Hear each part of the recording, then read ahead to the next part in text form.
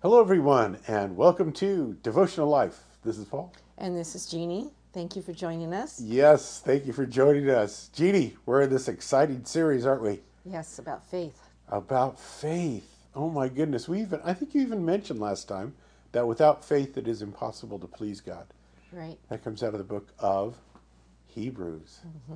All right, we're talking about Noah, Going and through Hebrews 11, the yeah, list of those that were honored for having faith. and last time with Noah we were saying that it's going to be like the days of Noah when Christ returns. Yeah, Jesus said that. Yeah, it's both, frightening and exciting.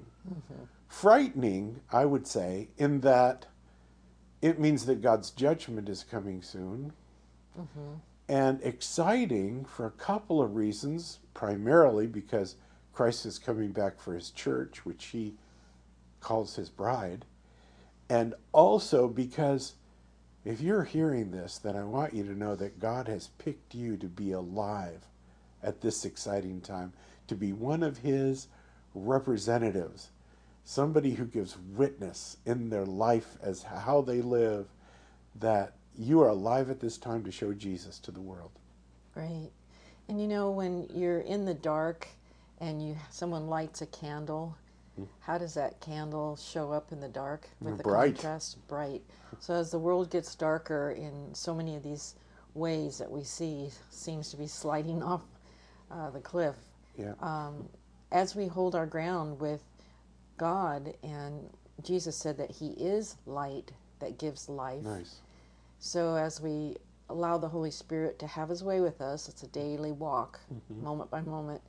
That light shines through in the darkness around us. And there's a scripture that says that for those that are perishing will actually be a stench. There'll be that strong contrast. Yeah. And for those that know the Lord, we're a sweet aroma. So Yes. there's going to be a stronger and stronger contrast between the darkness that the world is slipping into and the light of the Holy Spirit that indwells us if we stay true to God and are faithful to Him. We spent some time last time talking about how God's heart can be grieved by Yes. evil, and as it's multiplying, His heart is grieved once again, like it was in the days of Noah. Yeah. And so there will be a time when He'll say enough is enough. Yeah. But He always makes a way of escape for those kids of His that He will pull out, snatch us up, Yes. and when it's dealing with judgment. I mean, we're told in the scripture that we will have trials. Jesus told us that it's going to be hard down here. But that's different than enduring something that is actual hand of judgment from God against sin. Right. We won't be in there Right. receiving Yeah. judgment because God's we're wrath is not for his it's kids. not for His kids. Yeah, it's not Yeah. for us. Well, I just loved everything you had to say.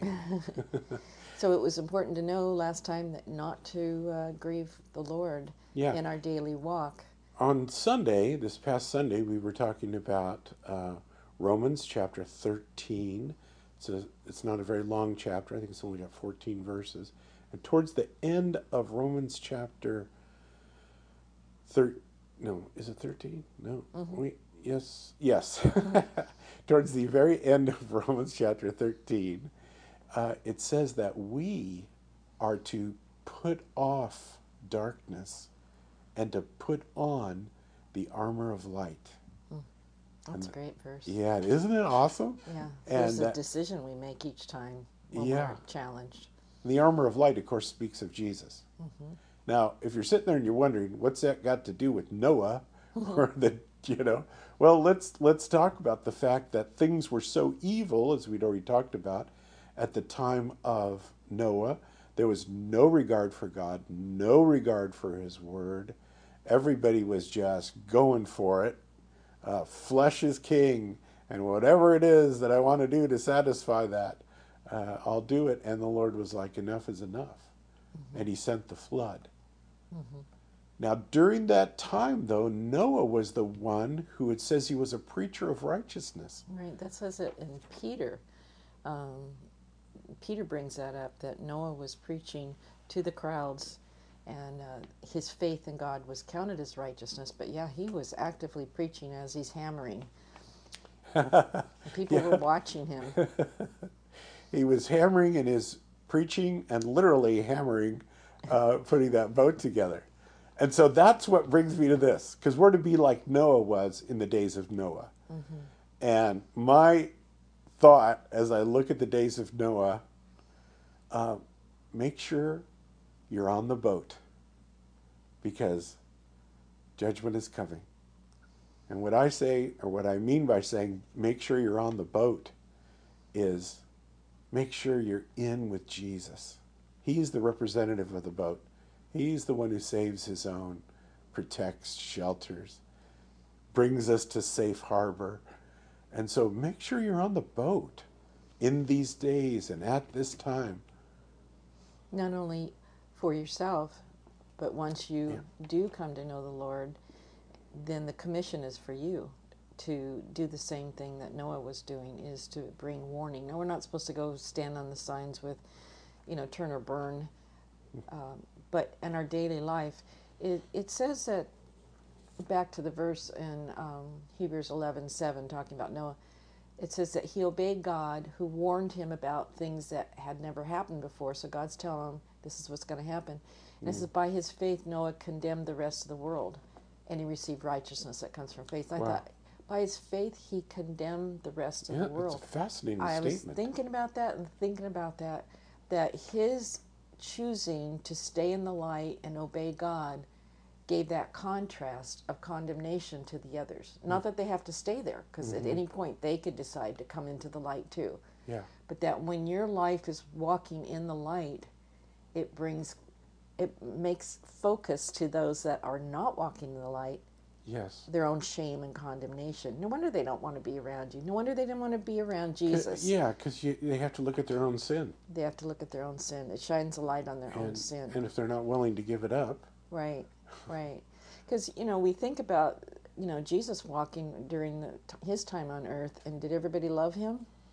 No, he was hated. He was hated by the self-righteous and those that wanted to not give up their pride or living for themselves.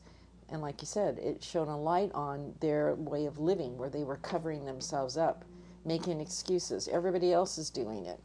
And but those that walked humbly with God and recognized their need for him, he was love and encouragement, and let me come alongside and step into this yoke with me. It's easy when I help you pull the burdens of life. Yeah. Such a contrast between the two. So it is by faith in God, in his provision as being the sacrificial lamb for our sins, that we walk into the boat. Yes. And some people will say, a lot of people will say through the years, well, I don't like the fact that there's only one way.